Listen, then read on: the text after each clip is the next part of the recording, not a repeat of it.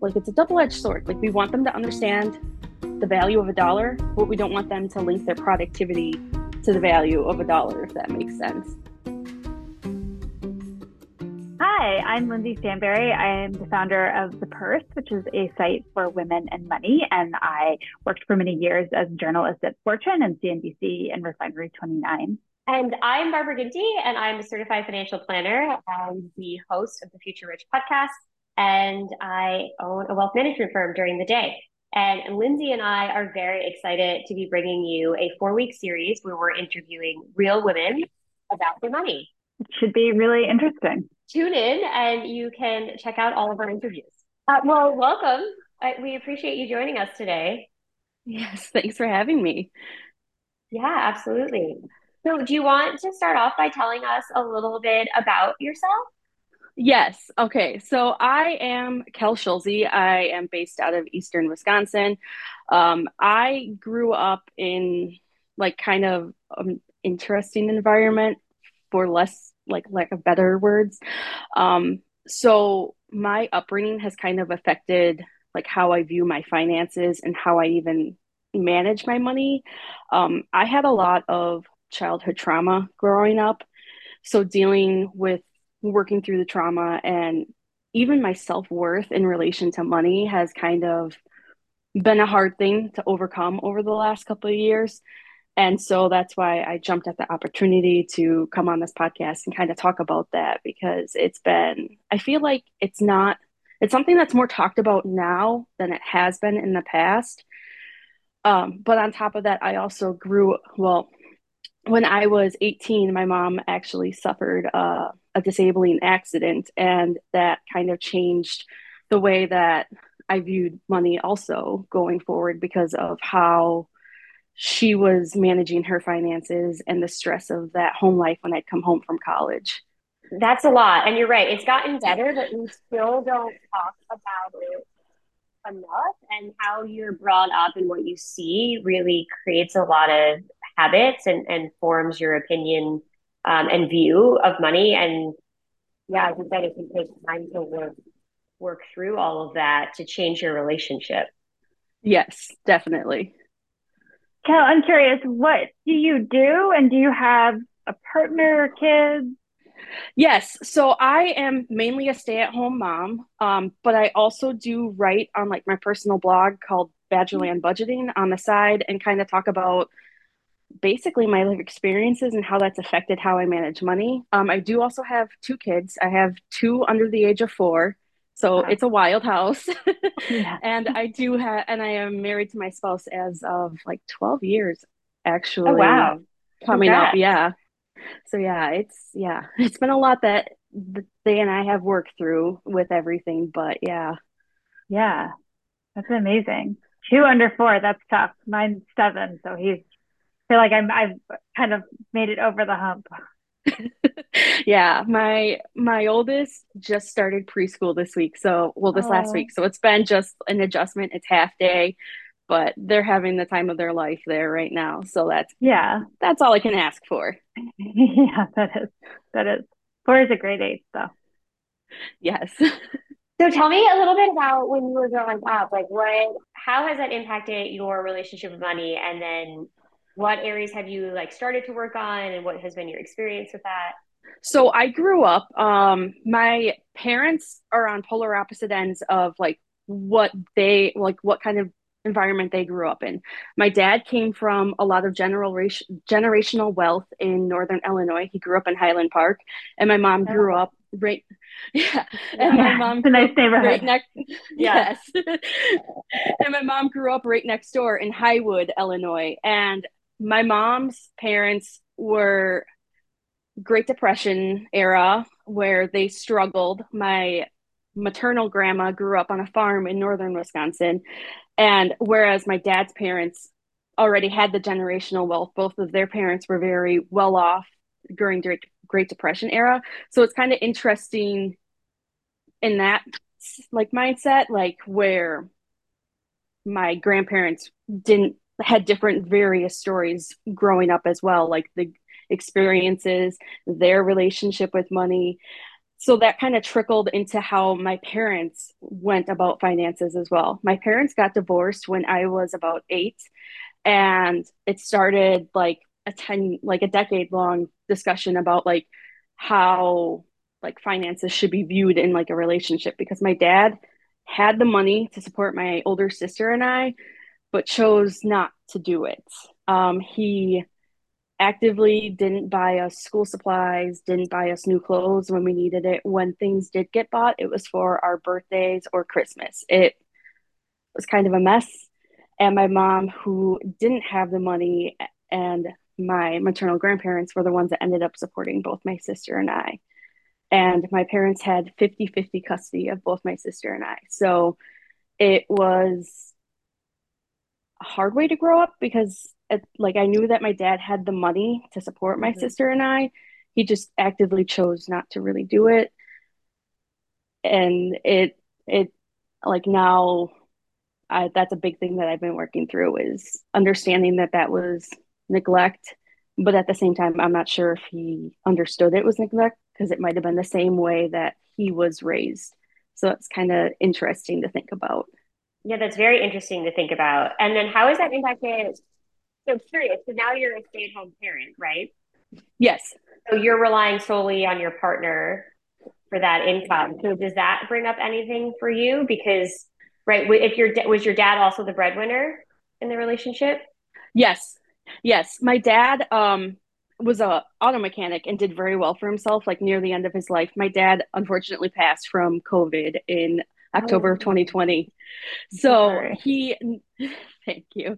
So like about 6 years before that happened, he owned his own garage in northern Wisconsin and was doing very well for himself.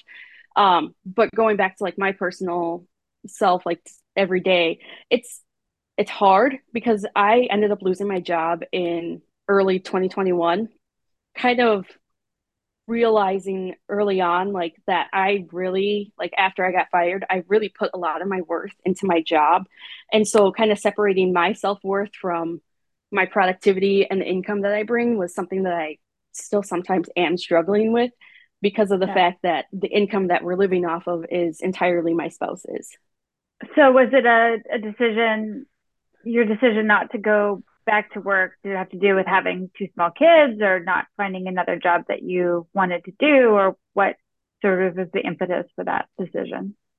So I at the time when I got let go, it was March of 2021, and Wisconsin still had like the COVID boost. I don't know exactly like the extra income on top of the Yeah. unemployment benefits. Uh, So I was applying for jobs at the time actively. I had qu- quite a lot of interviews at the time mhm. that I was applying for as well, and I'd get the interviews.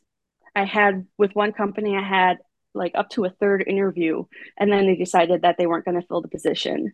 And that was happening quite a lot to me. So Yeah. I just, and then my husband and I sat down and we crunched the numbers, and we're like, between childcare and what some of these companies are paying, it just doesn't make sense to go back to work. Yeah. And you're able to collect the extra benefit too of the unemployment. Yes, And that I made a really collected. big difference for people. Yeah, it was like for the state of Wisconsin, I think it was like an additional $300. And that Yeah. was the first 2 months that I was on unemployment. We were able to do that without having to do a work search. And then Mm-hmm. state legislator changed that, and then they wanted to go back to the four like mandatory work searches. Like you had to do 4 work searches in order to get your benefits. And then that was also when the extra payment from COVID ended as well. So I think weekly I was making about like $360 just base benefits. But then with that extra $300 boost, it was like Yeah. $630, which was really substantial. helpful. Yeah. Mm-hmm. Yeah. And have you ever used childcare? I've done a lot of reporting around childcare, and I know it can be really hard in some areas to even find good, affordable childcare. I was looking, and it was a lot of wait lists, and then the ones Yeah. that like recently they actually opened, because there's a lot of manufacturing in Sheboygan with like Oh. Sargento, Kohler Company, things like that. They Mhm. recently opened actually like a 24-hour childcare Wow. Wow. Yeah. Yeah. It was much needed, but it took a lot of fighting against the Yeah. city to even have it open, which I feel like is absolutely ridiculous as a parent. Yeah. Those, yeah.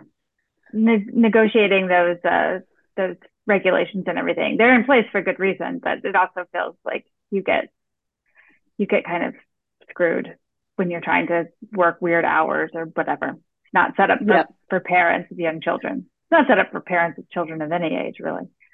Yeah. I definitely agree with that. And the childcare is often quite expensive. So is that what you found when you were evaluating the childcare costs, that it wasn't worth you working because of what you would, because you have to pay taxes on your income, right? And then so what you have to make in order to cover the childcare costs, that's how hectic it makes your life. Yeah, it was about what I would take home would have only left us with maybe like a couple of hundred left. Which is not worse than like you being running around like a crazy person trying to get the kids ready, drop the kids off, and then they get sick. More often, typically in childcare versus at Yep. home. Yeah. So that was like the main reason why I just chose not to go back to work was just because it just didn't pan out. Like it just Yeah. financially didn't make a lot of sense. Yeah. Yeah, I see that a lot on the podcast when we go over the childcare cost numbers. Like your salary needs to be substantially higher for it to be worth I want to say the effort because it's a lot of work to put your kids in I mean, I don't know from experience, Lindsay probably knows better, but it's a lot of watching it, it's a lot of work. And then if you're not making any money off of it, if you're a couple $100s a month, it doesn't seem to Yeah. there's no incentive to do it. Yeah, I definitely agree there. It just and like even just the effort of like getting everyone dressed, Yeah. drop off, pick up, L's, it's just like at the end of the day, if you're only making like a couple hundred more dollars, it's a Right. lot of stress for not a lot of payoff. Yeah, absolutely. Yeah, definitely. And like when I was working, I was the primary one holding the health insurance. I was the primary person. Like my husband was making more, but I had better benefits. So Mhm. it was like so when I ended up losing my job, we ended up having to go on his employer's benefits, and those were much more expensive. I think per paycheck, I was paying about like $230 for Mm-hmm. myself, my spouse, and my oldest at the time. And then when we went over to his employer's benefits, it was $500 every 2 weeks for myself, him, and my oldest. And then when my youngest was born, it stayed the same because it was Family the plan. employee plus family. Yeah, Hmm. but I mean, it still was really expensive. And thankfully, my spouse was able to barter with his boss and was able to have his boss pay for, I think, half of the benefits near the end. Great. Oh wow. Okay. So it's less than 1,000 now because you pay 500 and they pay 500. Yeah, that was his career when I first lost my job. He has Okay. switched careers since now he works for an insurance broker, and it's still much less than what he was having to pay out of pocket at the bakery that he was working at. Oh, okay. That's good. Yeah. That tends to be quite expensive. And so what have you done then? So, because that's interesting that you have experience with what I would call like financial trauma growing up. And so that definitely impacts how all these I mean, these are big decisions, right? Since you have to go back to work, like who's covering benefits. So that all impacts how you make those decisions usually. Yes, definitely. So it took a lot for me to open up and be honest about like my upbringing to my spouse. Like it was probably at least like a good 5 or 6 years into us, like even like through dating and being engaged in like our early marriage. I didn't really go into full detail about like how things were. They were understanding things like that my mom was repetitively saying when we would go and visit. Like my mother, unfortunately, would say a lot of negative things about my dad in front of me. And my husband was picking up on that, and he's like, this isn't really a great way to talk about like your parents. And I was like one speaking ill of the other. And I was like, yeah, I understand that. And he's like, okay, so is this why you have a hard time explaining things to me or even talking about hard subjects because of how, like, what you've seen happen to your parents? And I was like, I basically just nodded and was like, yes. So it took a lot for us to be open and honest, especially on my end, about like things like even like down to like, hey, like we've been spending a lot of money on groceries that go bad. Like I felt really bad speaking up about that because it just felt like we were wasting money on groceries because we weren't necessarily always shopping with a list. Like we'd go in hungry, overbuy, end up with a lot of stuff that we just ended up going to waste.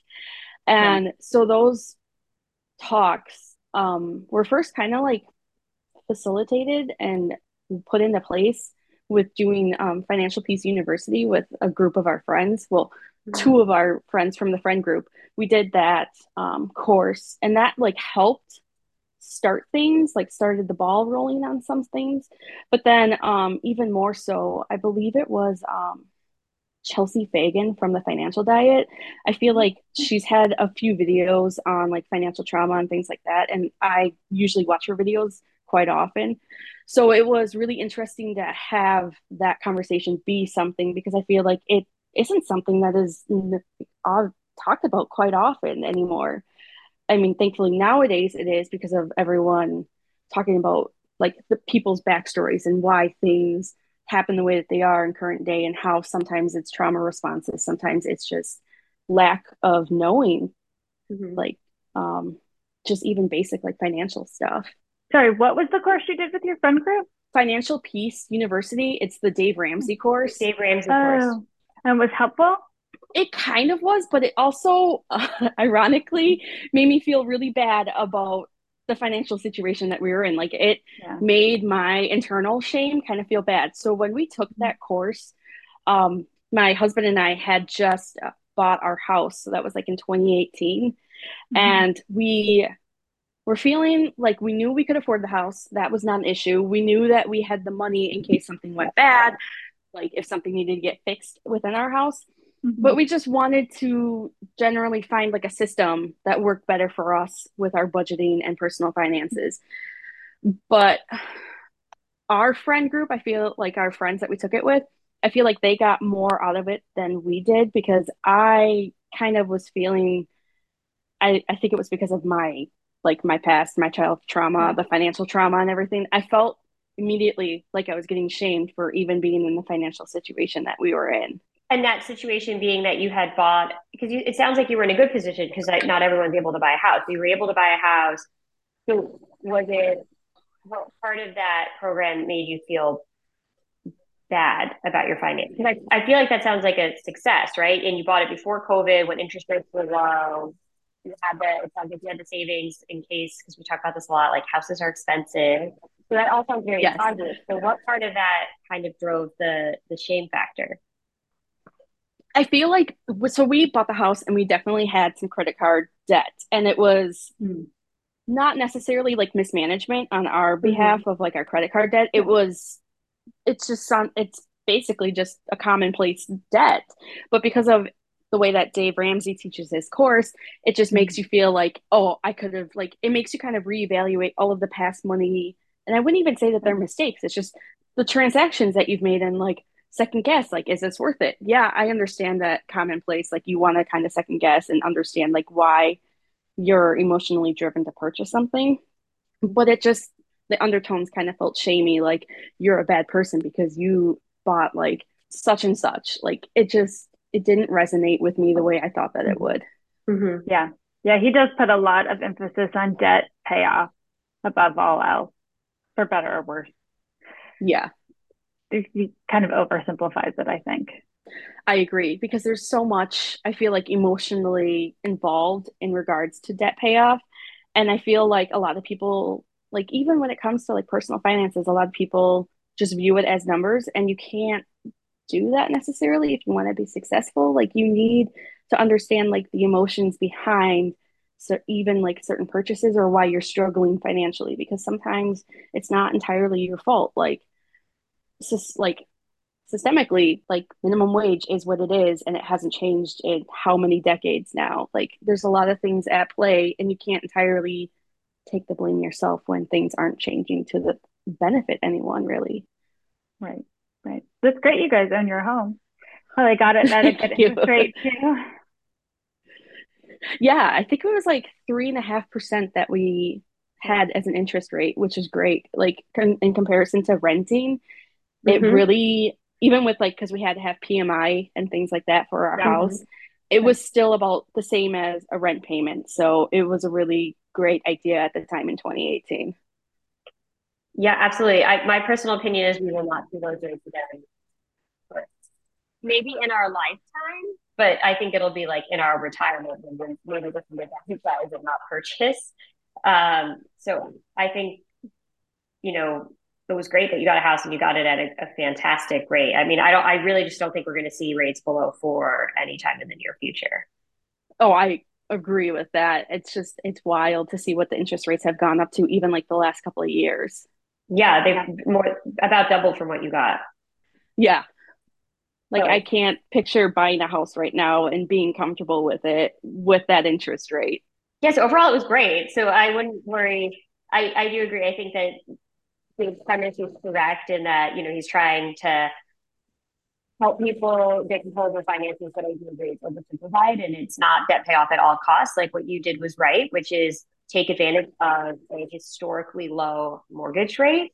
That like Mhm. to me, that was the best move because that might never happen again. You can pay off the credit card at any point and having credit card debt is something that ebbs and flows with life, you know, what's going on in your life. But a 3.5% mortgage rate is probably a one-time event in the course of your purchasing one, like, you know, 30 years. Which I don't think he said that on the class, probably. No, definitely Yeah. not. Like it's Yeah. funny when he would like break down like the baby steps and like the certain things that like he want like his baby steps and like I understand like why paying off the house is last because it's usually the largest debt and it's Mm-hmm. usually like as long as you have a house like a roof over your head it's not something that's like as dire as like paying off credit card debt and stuff like that but Mm-hmm. even that sometimes depending on how much it is it's not that dire like I feel like there's only so much personalizing you can do within like his steps and Mm-hmm. be Right. successful if that makes sense. Yeah. I think that's generally a problem with personal finance is that it is the advice is often very general and doesn't apply to specific circumstances. So a lot of it is you have to do research and then make those decisions on how to make it work for you.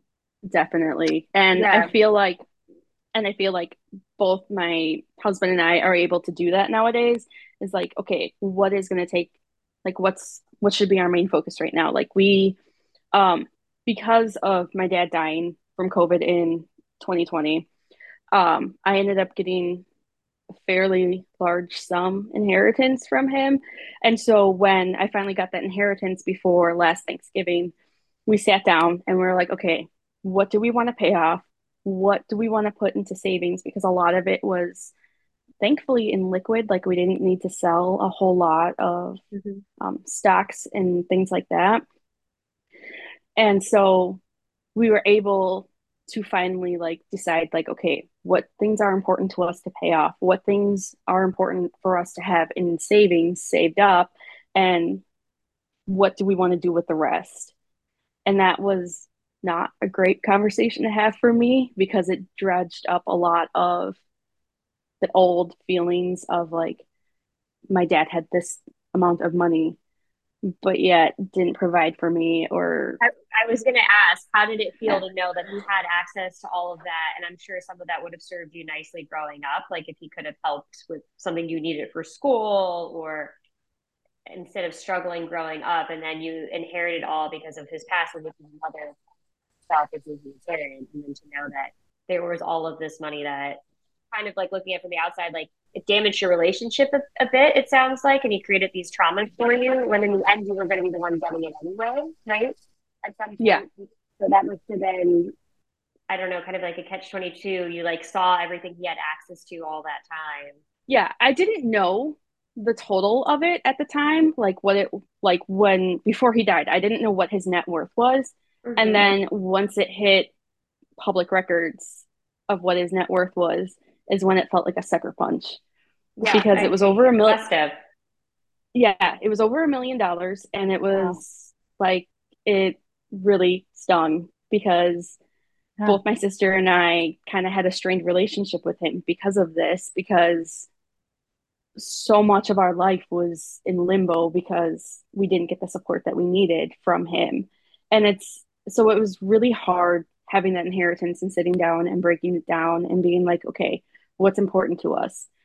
And then I kept telling my husband, I was like, I want to use this money to help other people, like as well. Like, I don't just want it sitting there and growing. Like, I want to be able, now that I have this money, I want to be able to help others so they don't have to dig themselves out of a big hole, if that makes sense. And thankfully, like, I was actually able to help a close friend of mine. She actually had an apartment fire a couple of months ago, and I was able to send her a large sum of money without feeling guilty for it at all, and like help her out so that she could have a place to live for a couple of months while her apartment was being restored. And then also just to be able to cover her expenses because she had to buy a whole bunch of new stuff because of the apartment fire. In that sense, it kind of made me laugh internally because my dad was like a penny pincher when it came down to things all the time. And Yeah. I honestly don't know if he would have done the same thing that I did without even like batting an eye. Like my friend called me and she felt really guilty for even asking. And I was like, don't like that. I told you, like, because I had talked to her for months about this inheritance. And I was like, I have said since day one that I wanted to be able to help people with this money. And so happens to be that you were the first recipient of it. That's And when you really nice. say it became public record, is that because it wasn't beneficiary driven, that it went through the probate court so that you could see? Yes, unfortunately, we had about, oh gosh, it was about 25 months of going through probate. Mhm. Oh. So he didn't have you and your sister down with the benefit. No, and he didn't even have a will, which is kind of ironic growing up because he always threatened to write us out of the will, and he didn't, and ends up he didn't even have a will. He didn't have Hmm. one. Oh, wow. So you had to go through 25 months of court, basically. Yeah, Well, that's very nice that you Really helped tough. yeah, helped your friend out. How but yeah, is it's your experience with your own, the way you grow up? Your kids are still very young, obviously, but how is that making you think about how you want to handle? with my financial upbringing and that whole situation and the childhood trauma because it's more murkier than that. There's so much that went on in my childhood, unfortunately. I like my husband and I have had talks where we just want to be out like honest about our to our kids. Like we already have UPMA accounts set up for them and we have already been like investing in their name and like we don't want them growing up thinking that they have like all this money and that they like it's a double-edged sword. Like we want them to understand the value of a dollar, but we don't want them to link their productivity to the value of a dollar, if that makes sense. So in your household, you'll because yeah, as Lindsay said, they're still very young, but you plan on having transparent conversations about finances and trying to do the opposite, I guess, of what you saw growing up. Yes. And like honestly, I kind of feel like that's how my parenting has been from the get-go is the complete opposite of what I grew up in. And what's your husband's experience like? Is he bringing his own? I mean, everyone brings their own, personal finance baggage to a relationship, but have you a have you been able? You talked in the beginning about how very different your parents were from their own experience, but with you and your husband, are your experiences similar, or do you find yourself also having some tension there? It's kind of funny because we were just talking about this weekend. He has said, he said this weekend that like he has trouble spending any money on himself, and that's been the case even for me. Like since our kids have been born, is that it's hard to even like justify spending money on ourselves sometimes because it's like the kids have their needs met, but yet for some odd reason we keep putting ours on the back burner. So his household, his dad was a union electrician for at least like 20, 25 years. Unfortunately, his dad had to retire early because he ended up having MS and it was affecting him being on Oh, scaffolding. So he retired from electrician work at the age of 42. And he has his pension plus was collecting disability as well because of that. So financially, his side of the family has been well off, but it's funny because he still has a lot of the same problems that I do in regards to like your worth and value in relation to money. that's interesting. but for the most part, you both feel it seems like you're fairly aligned and you're pretty open in your conversations about money, which is great. We both kind of have the same beliefs with money, which is kind of funny and great at the same time. But Yeah. it's interesting how he had more of a secure upbringing and still has a lot of the same financial trauma and Yeah. feelings that I do. Yeah. Yeah. It is interesting that you both have that same anxiety. And then how, what, your mom, you said got disabled or is disabled? Yes, How has that impacted you? So are you having to help her? she is good financially now. Okay. But early on, so she had a freak accident with a horse where she was booked off and the horse also stomped on her ankle. So Oh no. she Oh my yeah. gosh. So she had some of her lower vertebrae crushed and then also has five screws in one of her ankles. So at that time, it was thought that she could go back to work as an office manager at the real estate office that she worked at. But when she was cleared to finally go back, her boss actually ended up firing her. Oh no. So yeah. So she went on unemployment and then was able to file for disability. And seeing that, and at the time she was remarried to my now current stepdad, they almost lost their house. They were close to losing, like, they were living very as cheaply as they could. And it was really hard to see that and go home to that every break from college. But I felt like I needed to go home and be with them just to kind of be there. But it was really hard at that time when they were, I didn't know how close they were to losing the house in 2010 until I think about 2013 is when my mom finally told me how close they were to losing the house. God, that must have been awful to watch. It was, and my mom, I feel like, shielded me from a lot of it as Yeah. well until a couple of years after when they finally felt like they were out of the hole. But Hmm. it's Yeah. still like there were a lot of things that like I saw and was recognizing, and it was still really hard to see it happen. Do you find yourself, I mean, you and your husband, like with his father and your mother having to, watch your family members deal with these disabilities, has that impacted the way that you save for emergencies and things like that? Yes, it dramatically has.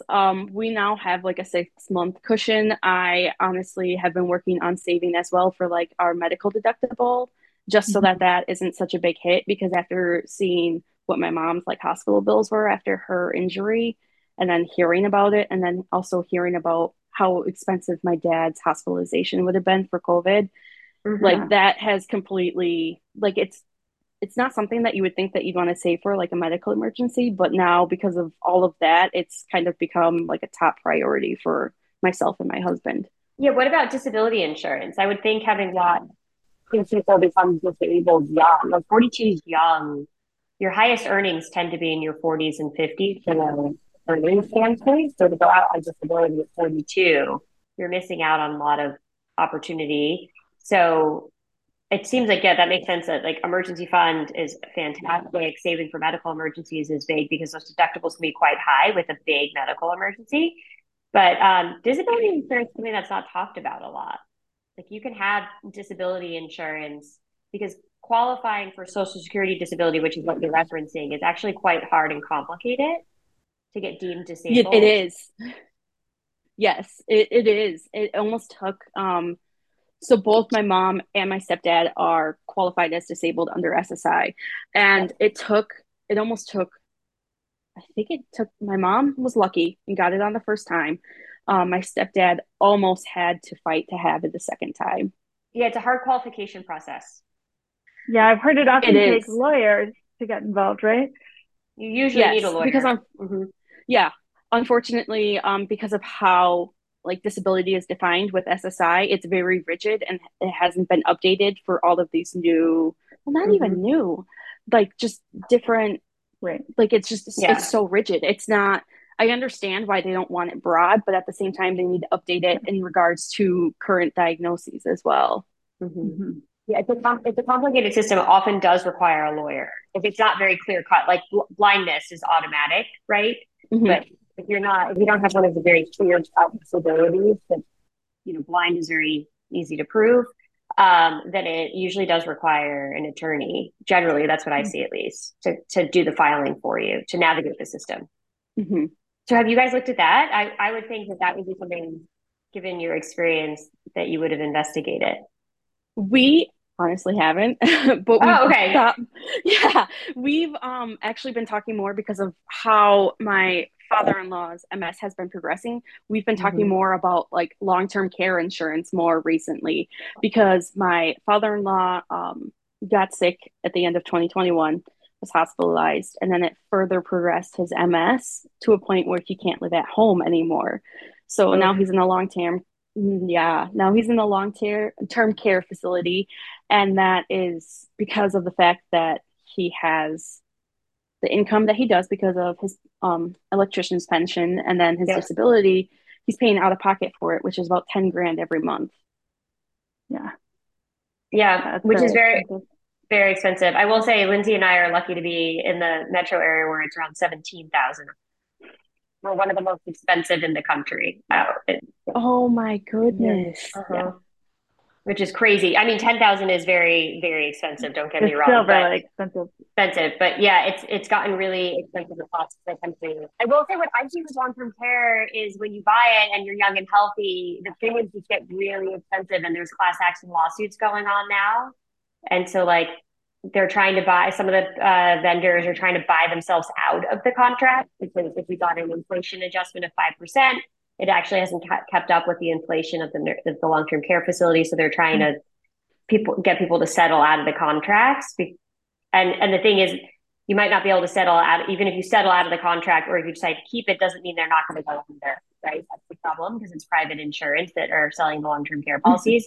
Well, yeah, long term care is a tricky thing. There's other ways you can protect against long term care, which is using legal mechanisms. We'll have to see what happens with the long. We're young enough to we'll be able to see what happens with the long term care space. But my prediction on it is I do think we're going to see some of these vendors who sold the policies go under because they're not going to be able to afford the cost because they didn't project it accurately enough. Yeah, I know after everything with my dad not having a will, and then my father-in-law has like a lot of medical POA stuff Mm-hmm. directly to my husband.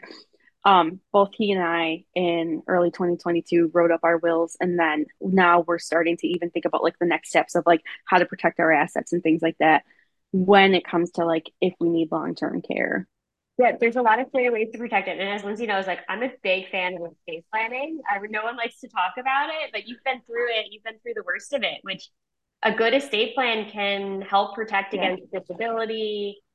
Yep. We can't protect against death. Death is a sure thing, right? Taxes and death are going to happen to everybody. But you can avoid probate and you can avoid what I would say like financial trauma upon your passing. And so I think estate planning is super important. But there's a lot you can do with estate planning. Plan for long-term care, plan for God forbid something happens to you and your husband, for your children. There's a lot you can do with estate planning. And it gets looked over, as you said. A lot of people skip it. Yeah, and I feel like it's not something that should be looked over because there's a lot of different avenues. Like it's not just one size fits all. Like you can customize it to whatever your needs are. And so we've been talking to our attorney already about like setting up an estate and figuring out what our needs are and adjusting as needed. Yeah, it's just like it's like a double whammy combo of like death and money. So nobody wants Yes. to talk about because you really don't want to think about it at all.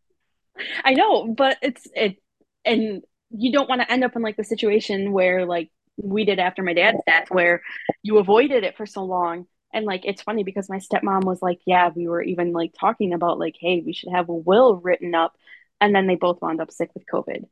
And my stepmom's like, we didn't do it soon enough. And I was like, obviously not, but it's happened now. There's nothing that we can do about it.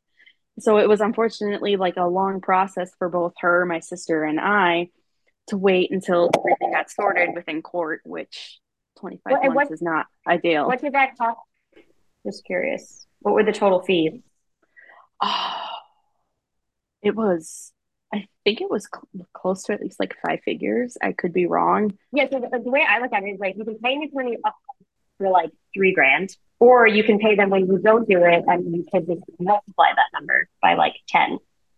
Yeah, Yeah. it's unreal. And it was just, it was a lot. And like my sister ended up giving, like, we were getting updates from my stepmom, but because I live 4 hours away from where this all was happening, both my sister and I ended up giving her like the right to decide what to do with the estate. Hmm. But it was just, she was like, it was just never ending every day. She ended up actually having to retire early just to To handle deal it. with, yeah, it was so much stuff. It was unreal. And I don't envy her for going through that alone. Yeah. Yeah, people don't realize what a mess it is. And the hard part is if you're working, the lawyer typically is 9 to 5. They're not going to make an exception for you. If they do, it's going to be astronomically priced. So you need to get all of your paperwork and responses in during the business day when they're, which is also when court is. So, and it's like they can, if you miss something, it's, I have like a probate filing in my office to show like every FedEx is billed, every copy is billed, like, and when you're dealing with large amounts, I feel like the price goes up. Yeah. And it, like, because there was just so much that my dad never had beneficiaries on, and it was a lot to weed through. I think it took him like even just 8 months to weed through everything and collect everything and get it all in one TOD account. And Mm-hmm. it was just a mess. Well, it's a process when it's organized, but it is just, it becomes like, yeah, unruly when it's not. Hmm. Yeah, it was such a mess. Well, I'm glad that you're using that as a learning opportunity. That's one way to look at it, right? Is that you won't put your kids through that. Yeah, definitely. But it still is hard to think about sometimes at the same time because it's like growing up and hearing that for like, at least it was like for 10 years of like, if you don't do this my way or such and such way, like you're going to be written out of the will. And then come to find out at the There wasn't like even at the age of, one. yeah, at the age of 29 that there wasn't even one. So it's like, what charade is this? Yeah, that's a lot. It must have really been shocking to see where he stood financially in the end. It really was, because there was an instance when I was 15 and my mom was on her second marriage, and my mom's second husband was, there was a domestic violence situation going on for about like 5 years, and my dad probably could have filed an emergency order and gotten me removed from the situation because like at 15 I found out that he was aware of the situation, and then seeing the dollar amount that he had like in assets, it really, that's kind of honestly what sent me to therapy this last November Yeah, was he could have done something but chose not to do something. that's a lot to deal with. So I'm really sorry that you went through that. thank you. It is now mostly resolved through therapy, but it still is just like a lingering thing, especially like in regards to like how I feel valued by other people. And even that Hmm. kind of relates to like how I feel valued in like relation to money, like why I have such an issue spending money because I feel like I'm not valued as a person. So why should I spend money on myself when I don't feel valued, if that makes sense? Yeah, it makes sense. You should spend some money on yourself sometimes. Yes. Yeah. And your And I husband have been, should too. yes. But it's just, it's a hard situation when for so many years it wasn't like that. It's really Yeah. interesting the way that people interact with money, and sometimes it's like when you don't feel good, you spend it to overcompensate, and other times people don't spend it to overcompensate, and it's just very interesting the way that it kind of all shakes out. Yeah. And that's kind of ironic that you bring that up because a lot of, so I, when my oldest was born, I experienced birth trauma. I had preeclampsia and needed an emergency C-section, and that sent Oh, me spiraling through postpartum depression. And during that postpartum depression, I wound up spending a lot to try and find joy, happiness in something. And that was yeah, also, my oldest was born in January of 2020. 2 months into her being born, we all know what happened, and I lost all of my support that I was having with friends and family. yeah, So it was a really tough time. And just navigating that alone just kind of sent me spiraling and spending money on little hobbies and silly little things. And I wound up having $6,000 in credit card debt at the time.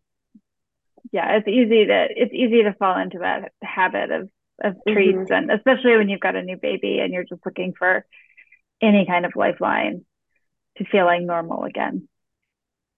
Yeah, and that was definitely a rough time to, and I know a lot of other parents, especially ones who had COVID kids, understand exactly how hard it was doing a lot of this solo. Like a lot of people didn't have even like the family support that would Yeah. have been expected to be there when their kid is young. Yeah, it's a special generation of kids for sure. Definitely, yeah. Well, I'm glad you're in therapy because it's a lot to work through on your own. And I definitely think having a professional help you find some, I don't know, I mean, you've been through a lot, but to find, help you find some joy with your finances so that it's not something that brings up trauma and shame. And hopefully you can, as Lindsay said, spend some money on yourself and find some joy in it. Yeah, yeah, I honestly can't thank my therapist enough. Like she has been so great with like identifying certain things and even like little behaviors that you wouldn't think are linked to like certain events in my life. Mm-hmm. And it's just unreal how even like tiny little things can play out and overall kind of screw things up like long term because that's just the nature of trauma, unfortunately. Well, Cal, this is an incredible story. I appreciate you sharing it with Lindsay and I and being so candid about everything. Thanks for listening. I know it's not a heavy topic. Like, I know it's not an easy topic to talk about. I know it's heavy and it's not, it's not pretty. And a lot of people don't want to hear stories that aren't pretty because it's just life. It's the grittiness of life.